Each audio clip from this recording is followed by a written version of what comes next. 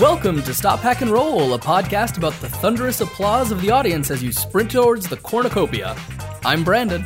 And I'm James, and today we're talking about questioning our core assumptions about how games work and replacing mechanics with audience reactions.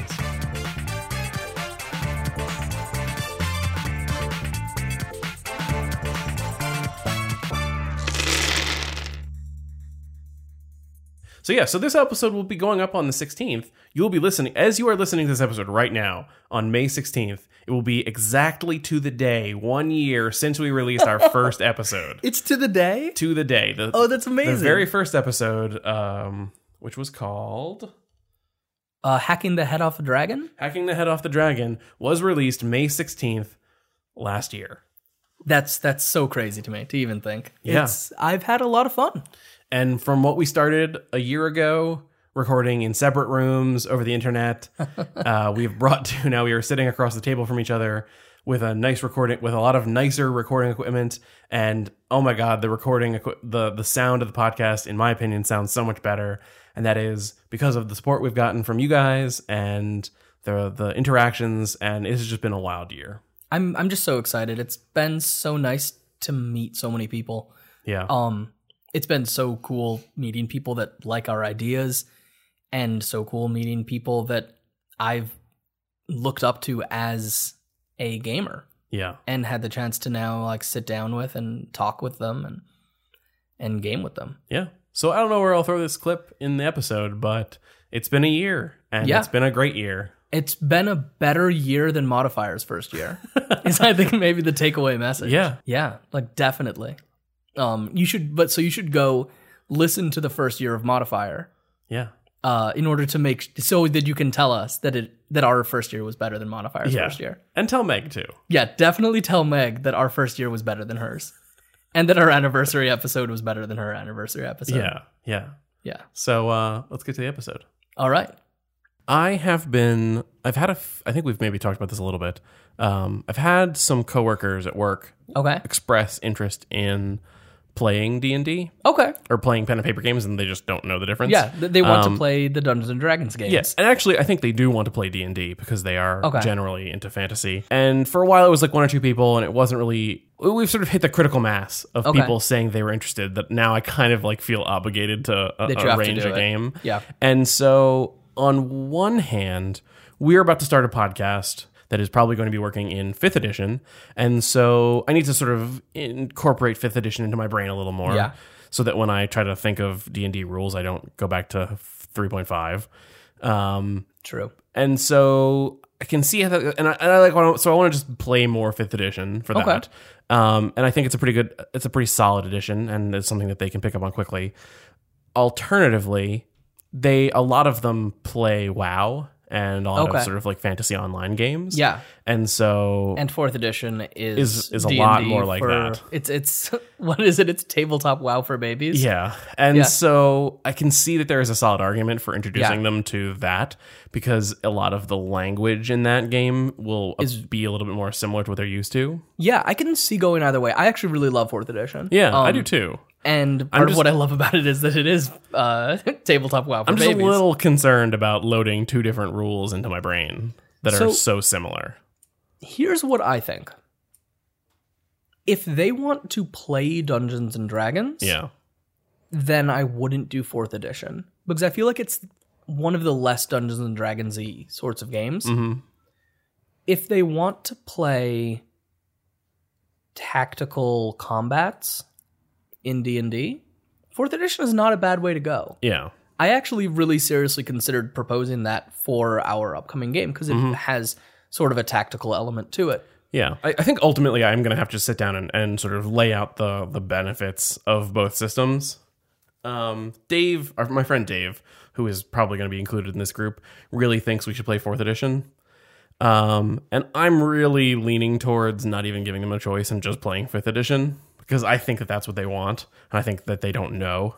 Okay. Yeah, I think really it depends what their goal is in it. Yeah. If what they want to do is play Dungeons & Dragons, then I think 5th edition is the most Dungeons & Dragons they can get, essentially. If they want tactical combat, definitely nothing beats 4th edition. It has that on lock. If what they want to do is play fantasy RPG, then needless to say, I would say Dungeon World. Mm-hmm. And I'd say if they're trying to recapture some of the old feel of playing as a kid, well, they did. that Dungeon World is the way to do it. If someone has had like a good old gaming history, then you want to go OSR. Yeah. Something like Lamentations. So these guys are all unfamiliar, basically. So when they say they want to play D&D, they kind of have a rough idea. Yeah. They know it involves dice. I think that really they're not going to care too much one way or another. And I think for my own sake, I'll probably do 5th. I feel like 5th or Dungeon World would be the way to go. Yeah. And if they want to play D&D, I think they want and something, you have reason to play D&D. Some of them have expressed a desire to have something that's a little bit more crunchy. Oh yeah, that they want the more rules because in their head that's what like tabletop gaming is. Yeah. So I think that'll be, and also because I think that there is a way for a certain crowd having. It's a lot easier to play D&D, even 5th, pretty much any edition of D&D. Where you are explaining the actions of a person who isn't you. Yes, that's very true. And do that without any role playing. Mm-hmm. And that you can ease into it, but it doesn't require it as much as Dungeon World. Yeah. And so for people who are maybe perhaps uncomfortable with that, I think that it'll be a better starting point. Right. The difference between I try to convince the Duke and, oh, so how do you know this piece of information? Is a really huge one, and for new players especially. Yeah. That's marked between those two. Yeah, and I'm going to try to get them there, because I think they do. Yeah. I think they will get there. I think anyone can. I love pulling out creativity from new players. Yeah. And you can even, you can do things like flavoring your scene. Yeah. So it'll be interesting, because this will also be the first time I've run something as heavy as D&D in a while. Yeah. And the last time that I ran D&D in college did not go so well. I think one of the things to keep in mind with traditional games is that balance of rules versus ruling. Mm. Oh, yeah. I'll be good at that. Oh, well, yeah, because with story games, you tend to want to go with rules because the rules are written for a very specific experience. But if you're playing a more traditional game, or you're playing an old school game, then it is designed with making the GM making rulings in mind. Yeah. I think it's called Rule 1. Is the GM can make up whatever they need to make up. Yeah. My problem was never knowing the rules. It was telling a compelling story. Well, I'm sure that you can do that as well. Well, we'll see. So getting into what we're going to talk about today. Okay. This is it's something that's been going through my head recently, and I kind of wanted to just sort of workshop it with you, and because I think that the game that you are working on will jive with this pretty well. I've been thinking about pen and paper games, which sounds crazy. You big geek. But... And I've been thinking about, I forget I was having a conversation with somebody about this recently. Okay. And I'm not even positive that it was about pen and paper gaming. They were talking about something very different, and you were talking about pen and paper gaming. Yeah. Yeah. And it was about, they were talking about stripping away your assumptions and reevaluating things that you are doing. Okay. And so I was thinking about tabletop games and all the things that we take for granted in them. Things like you will play a character. You will, for more or less in a lot of systems, you have attributes that represent your character. Yeah. And you roll dice in many games. You roll dice. Yeah. As some sort of a resolution mechanic, because you have to have some sort of a random numbery resolution mechanic. Right. And we can challenge most of these. I think actually so far all of these with specific games. And so the thing that I had kind of focused in on a little bit was that idea that you have to roll dice to have a resolution mechanic. Okay. And I was starting to think about what if I say and really I had even backed up further than just dice. Okay. And said, what if I'm not allowed to have dice or Jenga towers or tarot cards or no playing randomizer. cards? There's no randomizer. There's nothing like that. I'm not allowed to use a mechanic. Okay. How do we tell stories? And when we hit those points where we need to have some kind of a conflict resolution, how do we do that? And I was thinking about the the audience reactions in Pasión de las Pasiones. You're right. Which is my upcoming telenovela powered by the Apocalypse game. And I was thinking about how, so you use those as a way to build stat, sort of like the equivalent of stat modifiers, basically on the fly. Yeah. Because the players are asking themselves, did the thing I just do make this type of archetypal viewer gasp? Did it make these people hug each other? Did it make people scared? Did it make them happy? How did the audience react? So actually, there's two separate systems going on. Okay. So I just want to clarify this real quick so that we can talk about it in the fully informed manner.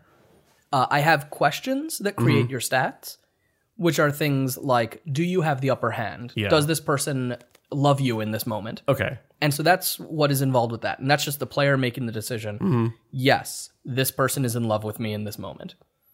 The audience reaction is essentially the experience system. That if you are doing the thing that causes the audience reaction, then you're playing on genre enough to get experience. Okay, that makes sense. I think maybe the last time I read it, it was...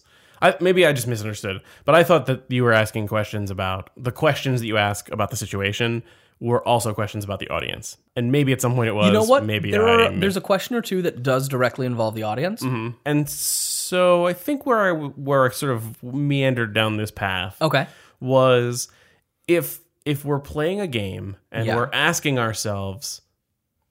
we're in this sort of telenovela pretense that people are watching us, like this is a TV show and we are being watched, and we are and the hypothetical reactions of the audience members are interacting with the game in some way. Right. Could you replace those? The player is asking themselves the question, did the audience react in this way, with an actual audience who would either maybe just react the way the way they as people would react, or maybe they've been given character sheets and said, you're the old woman, you have 2 cats, you like to go bowling, you like these things, and you're not afraid to get your hands dirty. React with that in mind.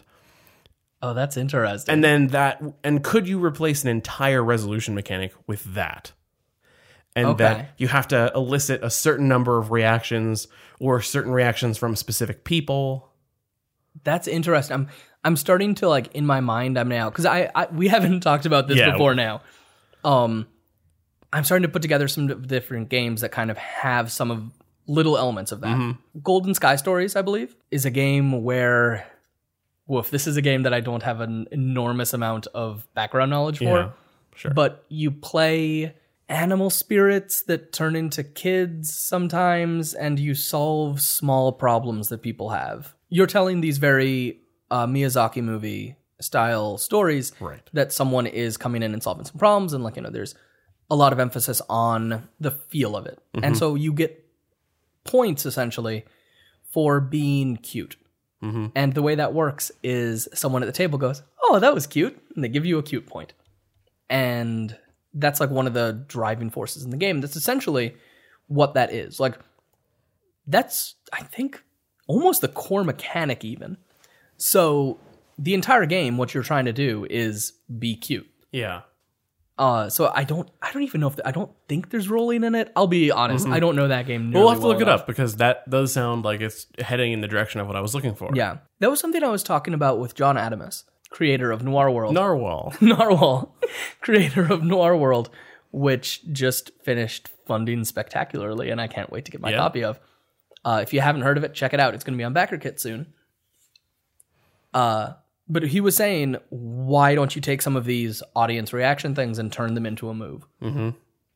So, like, having some things of, if someone is in a precarious situation, what if the audience just votes? Yeah. And you say, like, oh, what's going to happen? And you just vote on it. I like the idea of I like that. I actually think that would be really interesting to put in some more, like Like you could do it. So you could do that.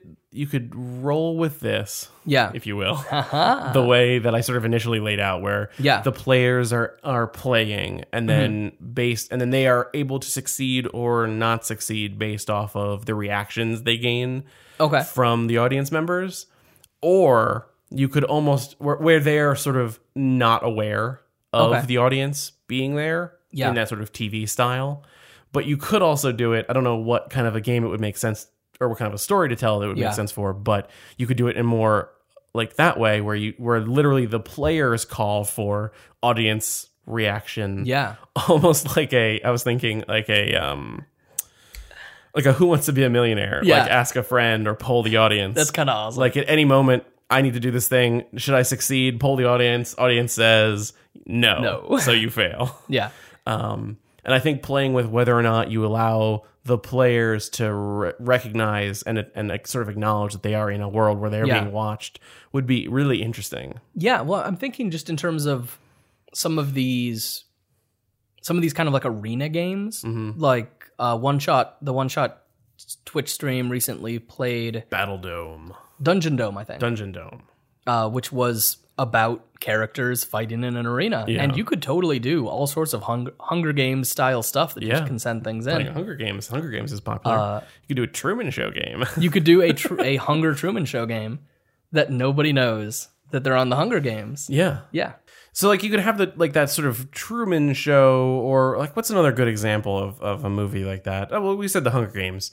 I mean, if you look at comics, you've got... Oh, wait. The Truman Show isn't like the Hunger Games. No. Okay. Did you think that it was? No, I was making a joke with that. The Truman Show... I was going to say like Deadpool. Truman Show is like the Hunger Games. Well, okay, but Truman Show this is actually a really good explanation of the two different ways I think you can take this. Yes. Which is that in the Truman Show, Truman is unaware that he has an audience. He's living his life. Okay. And the audience reacts, and the GM of the Truman Show is responding to ratings and stuff based off of viewer reactions. And we as viewers of the Truman Show movie get to see the audience reacting to the things that Truman does in the show. Right. Whereas the Hunger Games, those people know they're on TV and they can ham it up for their viewers who can actually interact with them. Right. And it's core and important to the narrative. Yeah. And so I think those are the sort of the two paths you can take if your goal is to remove a core mechanic, right, and replace it with an audience reaction mechanic. Yeah, which would be either that the players, I think, like we said for your game, the players are not as aware. They are like Truman. They don't know they're being watched. Yes, and perhaps I mean, like, they're not getting live feedback. Yeah. But the character, it's so complicated. It's complicated because like the writers know that they're going for these reactions, but like the characters in universe don't know they're being watched. But the other way you could do it is the characters do know they're being watched, like a Running Man style thing, or a Hunger. Well, there's a lot of there's a lot of movies about people being hunted on television, which is weird and says something about our society. Right, but and I think it could be really cool to lean into some of those ideas and really play characters that are not just playing the barbarian. Yeah. You're playing the barbarian that knows that that's what he's supposed to be doing. And so he's playing it up in this huge way. Yeah. And just like, grandstanding. Mm-hmm. I'd watch the heck out of that. And so like I used to watch a little bit of Dungeon Rats, which was sort of a one-shot. Is it one-shot or was it? I think affiliated? It's one-shot adjacent. It was a one-shot adjacent thing. But the way that Pat ran that was mostly that people who watched on Twitch could help. They were doing things to sort of like pepper the environment, and they were helping establish facts and interjecting story bits, but they weren't really interacting with the roles too much, except that maybe if the chat was going crazy to let someone re-roll, they might let them do that. Yeah. And I think that's a good starting place. Right. I think that is definitely a huge way to do it. And there's definitely other things that have done similar sorts of stuff.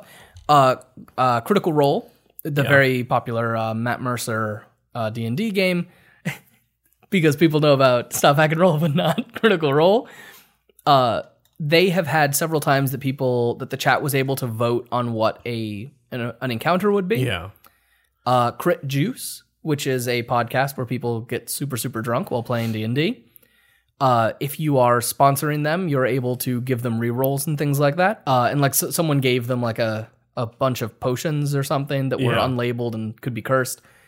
And so there is this like kind of building field of audience-based game changers. Yeah. It doesn't seem to be as much resolution for the audience. It's not so much that the audience is making the decision as to whether something happens or not. Yeah. They're interjecting, almost like Cypher-style GM intrusions. I was actually, and speaking of Cypher... speaking of Cypher and our dear friends at the Cyphercast. Because let's just keep 3 in a row. Name-dropping 3 in a row. It's the name-dropping hat trick. I was actually thinking that, as we were talking about the Hunger Games, having a system where you have an audience and they are literally able to create ciphers and hand them off to the GM and say, give it to this player. That's because cool. because then you are the audience, the live audience of the show of whatever this is then themselves role playing as the in-universe audience of the characters. Okay. And are able to then hand off when this is I'm going to show off how little I know about the Hunger Games. But there's the scene in at least the first movie where they can get bits of healing or whatever from... They can have their sponsors send them things. Yeah, and if the audience members of this Cypher game can send their favorite hero sponsors. Yeah. Or things. Yeah. As sponsors. It'd be pretty cool, and I think you could have some fun with it also, especially if you're doing something with D&D. Yeah. Like, we have all of those treasure tables. It'd be kind of cool to have audience members be able to say, hey, I'm sending a 3rd level treasure to them. Yeah. And then it's like, oh, okay. And then we get to roll right then. Yeah. Collapsible boat. Yeah. And so I think that's really interesting. I think that I think I'm going to definitely have to think about the sort of Truman Show, Hunger Games, running man mechanic where you have an audience that is sort of itself an in-universe audience. I want to see that in a play-by-post. Okay. Like, if you've got players that are in a, Dungeon Dome style thing, you could very easily have other people in the forum interject and say, like, hey, because you are watching the game, maybe if you're watching the game, you post audience reaction posts. And depending upon how many audience reaction posts you do, how much you're keeping up with the game, you have different amounts of money to spend to send stuff in.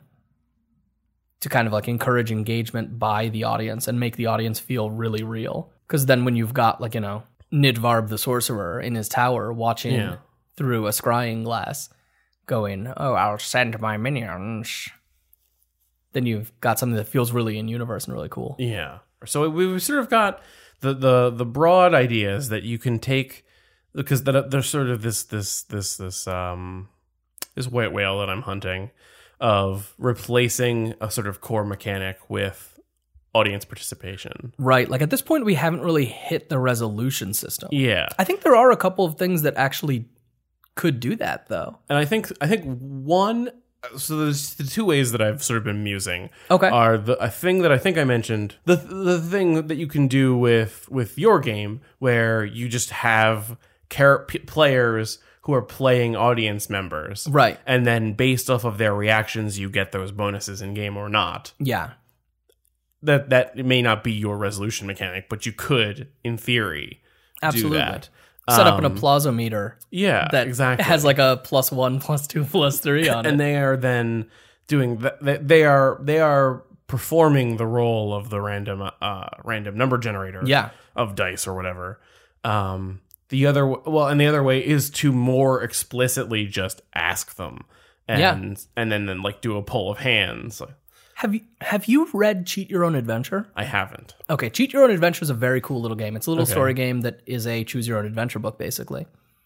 And the way it works is when you get to a resolution moment, you go around the table and each player says, if you punch the griffin in the nose, turn to page 53. If you offer the princess your hand, turn to page 132. And then the player who was narrating makes the decision as to what page they turn to. And then that person takes over the narration. And there's like a little roll thing involved in it, so that if you fail the roll, you describe the death and then go back and choose a different one. Yeah. But you could really easily do that with an audience. If you have 5 or 6 people that are like playing, you have like, if you turn to page, so who's turning to page 15? And then everyone shouts out and you go, okay, 15 was the loudest. Then you go from there.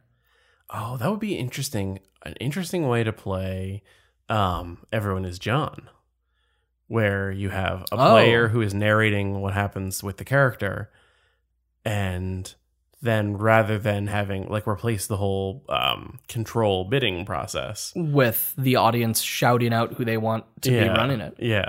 I can see either that. Booing or cheering or something. Clearly, we want this to be a noisy process. Yeah. Well, I mean, I think, and before the show, briefly, we had talked about something like Ghost Court, which doesn't explicitly have a mechanic for the audience participation, but it is a LARP where you play a courtroom. Yeah. And at least a couple of the times, we have played some very rowdy ghost court members. I think there's a possibility that our courtrooms are a little rowdier than the average courtroom. Well, yeah, because you and me are there and we're too noisy. Sure, but I played it I played it one more time, I think, than you have. I think so. I played Golf Court once and Ghost Court once. And I played Ghost Court once that wasn't during the times that I was. Where it was, well, I played it once when it wasn't midnight and all of the participants weren't drunk. Oh, okay. And it was during the day and we were in the middle of a convention hall.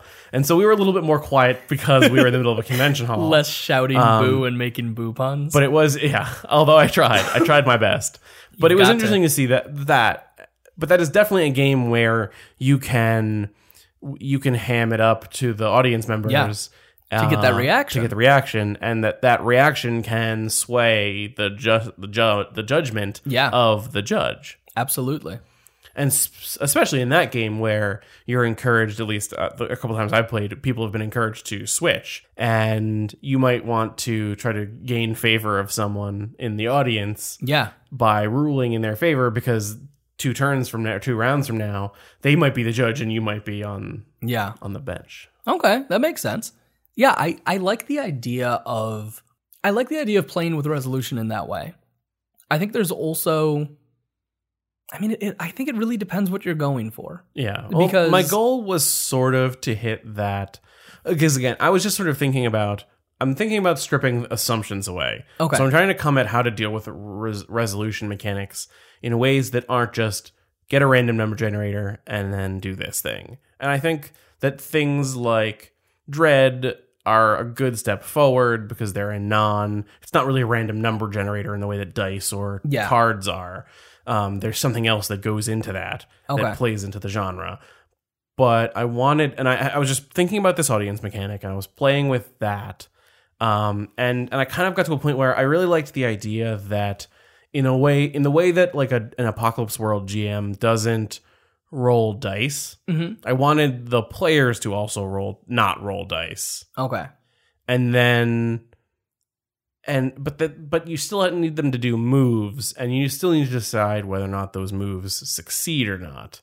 Yeah. And I just liked that idea of the audience members gasping or laughing, and then using that as a way to decide whether or not the move worked. Yeah. Or to what degree it worked. Let me hit you with a move. Okay. Because this is something that came up in a playtest of Pasión de las Pasiones that I think might be the kind of weirdness you're thinking of. Okay. So this was basically something that happened that we had a little moment of downtime because we had to go to we took a little bio break, and when we came back, not everyone was there yet. Yeah. So we started just sort of chatting about what was going on with the story, which I know some people feel is really forbidden and other people really like. I personally like it. Yeah. But people started making guesses of what might happen. And because I have this really misty veil between the characters and the players for Pasión de las Pasiones, I said, okay, we're making a custom move right now. And what I basically did is I said, all of this discussion that we've had out of character, was now in-character discussion that the audience had while the commercial break was going on. And then I said, here's what we're going to do. If you think this is the way the show should go, then tell us now, and that's a +1. If you don't think that's the way the show should go, then that's a +0. If you super hate the show going that way, then it's a -1. And then we rolled 2d6, and we handled it exactly the same way. That it was like, on a 10+, you were right. And we're aiming towards a happy sort of situation. On a 7 to 9, like basically on a 10+, your OTP made it. Yeah. And we get to see the two characters be happy together. On a 7 to 9, you know, the romance is continuing on, but there's a complication. And on a 6-, hold on to your seats. Yeah, this episode is going off the rails. Yeah, and I like that. And and sort of where I have gone sometimes thinking about this is doing that basically, but maybe without the roll, where you're just adding up the pluses and minuses. Yeah, I think you totally could. That. And also maybe even going so far as to give those players, assuming in this situation that those players who are making these number plus or minus calls are audience members and not the players. Yeah. I mean, if it was an audience, you could just turn to the audience and say, oh, all of that discussion was the audience watching. Yeah. Hey, is that what happens? Yeah. And just have shouting occur. Yeah. Or but you could also, like, where I was going with that was you could give them the roles of the grandmother or the stern father or whoever it is that's viewing, right? To give them characters to play. That's absolutely also true. It would be interesting. I'm just following a weird brain thing here. This entire episode is a little bit following weird brain things, and I think that's okay. Yeah. So I guess our audience will let us know. Yeah. Hey, I wonder if you couldn't. So you're playing a genre game, okay? Like where that, like your game, where you're heavily playing into a genre, right? And I wonder if you couldn't do something like Issues.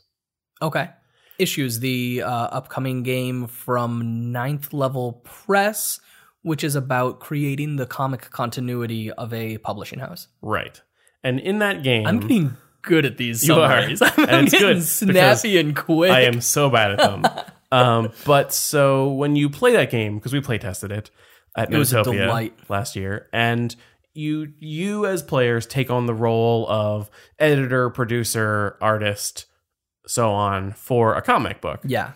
And I was thinking, could you have a set of roles for audience members where you say, this person is the director, this person is the writer, this person is the producer, and then maybe anyone who isn't named is just an audience. Okay, and like they're a reader. Yeah, they're a reader or they're a viewer. And you could do things like the players are just sort of playing, they're telling a story together, and the director could say, cut, go back, do this again. I didn't like that. Or the editor could try to rewrite or give people lines. And that the producers could poll the audience to see what the ratings for the show for that section of the game was. And then tell the players that. I now want to write a trashy CW show game so badly. This will actually play really well into I want to do Supernatural the game. The game. The show the game. Supernatural the show the game. This plays really well into actually something else that I was thinking about, which we shouldn't get into now. Okay. But maybe as a spoiler for a future episode. Okay. But I've been in this quest I've been going on to thinking about reassessing all of the things that we think about as being integral parts of gaming. Could you strip away the concept that players play characters? So there's some interesting things that you can point to with that. There definitely are games that the golden box of character control is less present. The Final Girl is a wonderful little story game that you play in a B-movie, and the characters are shared. They're sitting in the middle of the table, and you control them for a scene because they're going to be dying all the time. Yeah. And that game just handles it with shared characters, and you don't need to switch your character. Yeah. But you can. And so I was envisioning just now a game where you play into the TV trope. Right. And you have a GM who's maybe the producer or playing the producery role. You have a player who's playing the character or playing a director. Yeah. And you have a player and the rest of the players are writers. Okay. And you would basically take turns explaining scenes for a set of characters you've created. And the director could be like, no, like I'm pulling you off this episode because I don't like the way you're going with this. And mid-episode, change to a different writer. Fantasy movie the game. And then the producer between scenes or between like episodes could poll the audience to get ratings and then issue mandates or editorial mandates, throwing back to last episode for things that the director and the writer should try to do for the next episode. Look, these two characters, they've got to hook up. Yeah. It's what the audience wants. And if it doesn't make sense, then you have to figure out a crazy way to make that happen. It didn't work. We're pulling them apart. And so some of this is just... that actually sounds like it could be a really fun... James, I have your game project. Yeah. I am pulling you off of Race Engine. Okay. I am pulling you off of Ice Road Truckers. Okay. I'm pulling you off of editing duty. Okay. I want to play this game. Okay. CW TV show The Game? Yeah. The show The Game? The great thing is that now the episode just won't come out. Yeah. Because you're pulled off editing duty. And so some of this is because... I have a degree in film studies, and so I think about these kind of part of the reason I want you to write it. I think about things in the framework of the sort of the film crew, and it would be kind of funny to do like a little mini episode where we talk about how our credentials inform how we run games. Because if you look at Pasión de las Pasiones, it is a Skinner box designed to cause you to do telenovela stuff. Yeah, and when I GM, if I GM, I lay out scenes and I try to build acts and I get very cinematic. And if I GM, I hand people tiny food pellets and apply electric shocks. Yeah. Ooh, that was a good bit. How about this? Players are all hooked up to electrodes and the audience members get to choose if they get an electric shock or not. If they're getting dopamine or an electric shock. Yeah. Yeah. That's a bad bit. It's a terrible bit. It's a good one, though. And so that'll be something I'll have to come back to. But I like the idea of rolling so hard into this idea of games as cinema, games as films, that you can acknowledge that there is an audience and then use that audience as a way of resolving things. Yeah. I kind of want it to be a LARP. Yeah. Like in the same way that Ghost Court is a LARP. Like that there are people up in front that are talking and being very serious, and then you've got the audience, and you're like, okay, we're bringing, like, the episode drops. What's Twitter like? And people shout their tweets. And James, this is a winner. Yeah, I need to do this. Yes. Not that I needed more things. No, but this is I haven't succeeded in finishing any of them yet. Yeah, but this is the thing you're doing now. Okay. I love this. Yeah. So kind of just bringing things together. Yeah. We have looked a little bit at audience's resolution mechanic. I think it's definitely something that has a lot of potential, and I'd love to see some more of it.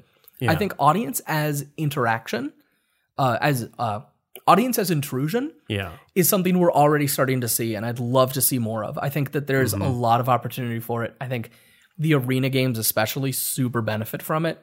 There's a couple of worldwide wrestling leagues that I think could really benefit from it. Yeah. And I hope that they will continue to use that.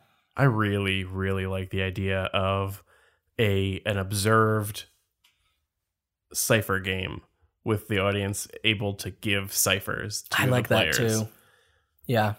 I really like that. I think we're going to have to play a lot more with it. Yeah. And I guess now maybe a little bit of hype, hopefully at Metatopia 2018.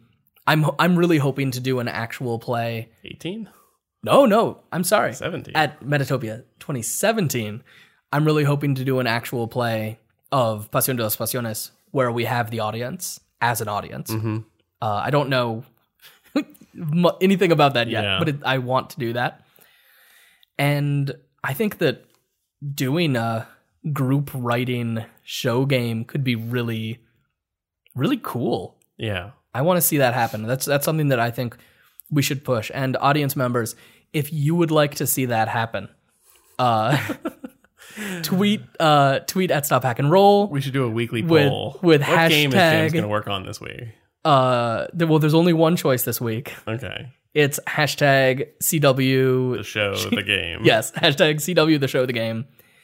And we'll tally those up, and James will write it, no matter what the tally is.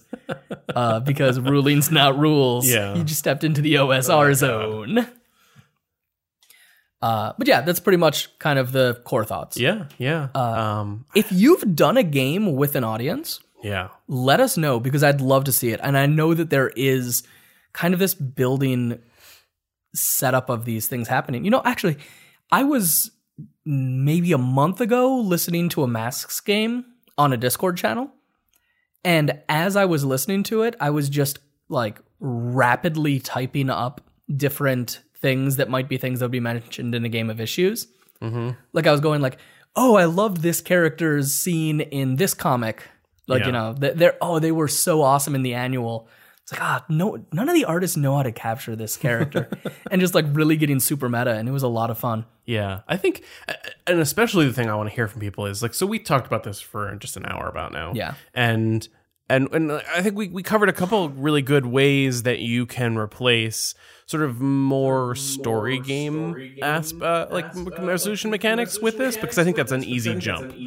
And also because we tend to skew a little but story I really do like the idea of how could you change, because this could be very important for us. What if in the future we want to do a live like show of our upcoming 5e podcast?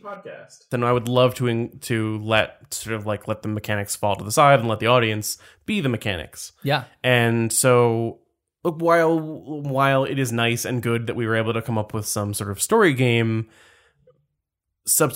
audience substitution mechanics, I would like to know how people would do that in a D&D, in a GURPS, I guess. In a more traditional, in GURPS. I'm sure there's a rule for it in GURPS already. What we truly want is GURPS rules hacks. Yeah. Ideally ones that add more like grit and crunch to it. Yeah.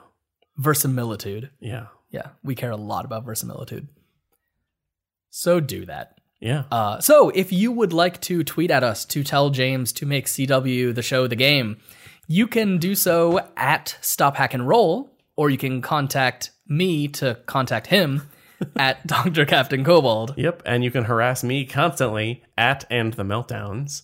You can check out our website for all of our episodes and a couple of the games we've been working on. I think the most recent one of the most recent public versions of your game is up there. I want to get a more recent version up there soon. I'm still kind of battling with how public I want to make the development. Yeah, and that's fair. But we have a couple other small games that we've worked on up there, and that is www.stophackandroll.com. You can also email us scripts for episodes, because at this point we are looking to get some new writers, because the player had to go home to make dinner. And you can email those scripts to Brandon or James at stophackandroll.com. And if you would like to be an audience member during a running game, or if you'd like to even be in one of those games, we are trying to run more and more of them at our Discord. There's just all gaming discussion and game making discussion all day long. It's almost overwhelming, but a wonderful little crew. And we're so happy to be able to chat with all of you. And so come join us at tinyurl.com/SHR Discord. Yeah. We talked a little bit about the sort of upcoming podcast that we're working on, and all of these sort of new ideas and all of the funding for the podcasts we do now are all made possible by generous donations through Patreon by backers like V. Brower, Stephen Mitchell, Rob Harvey, Declan Chadbourne, Rob Eberzado, Riverhouse Games, Troy Pitchelman, Ryan, Nick Clark, and Blake Ryan. Thank you guys so much. We just can't. I just can't. We can't even. I can't even. Honestly, anytime I open up the Patreon, I get like a little bit emotional and can't handle it. Yeah. We're so blessed to be able to do this. Thank you. Even, like I said, like we've said many times in the past, even the smallest donations help us be able to fund the things we do, buy new equipment. There's a whole big list of things that we do with the money. Well, because of the Patreons, we are sitting together recording on like mics that record us really nicely. Yeah. And so wonderful. Be it backing us on Patreon or hitting us up on Twitter or coming to join the conversation in our Discord. Any way you can support us, we appreciate, because we are fundamentally having these conversations to put into a recorded form, put online. And so as you are listening to this podcast, thinking about how you're grading us and what kind of ratings you would give us, don't forget to stop, pack, and roll.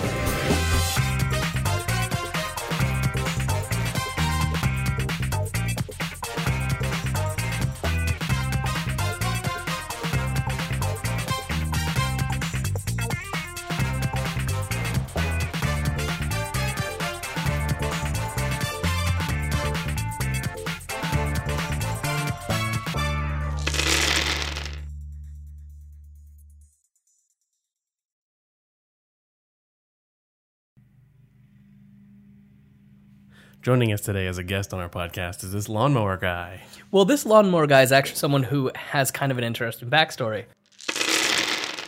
Yeah. What are their names? I don't know any of their names. Katniss Everdeen and Peta. Yeah. Bread. Yeah, he's a big pita bread. He is. And then George. Yeah. And the sister. Yeah. And the lady with the Eevee. She's an Eevee. Yeah. She has like a bunch of different evolutions. She evolves later. Yeah.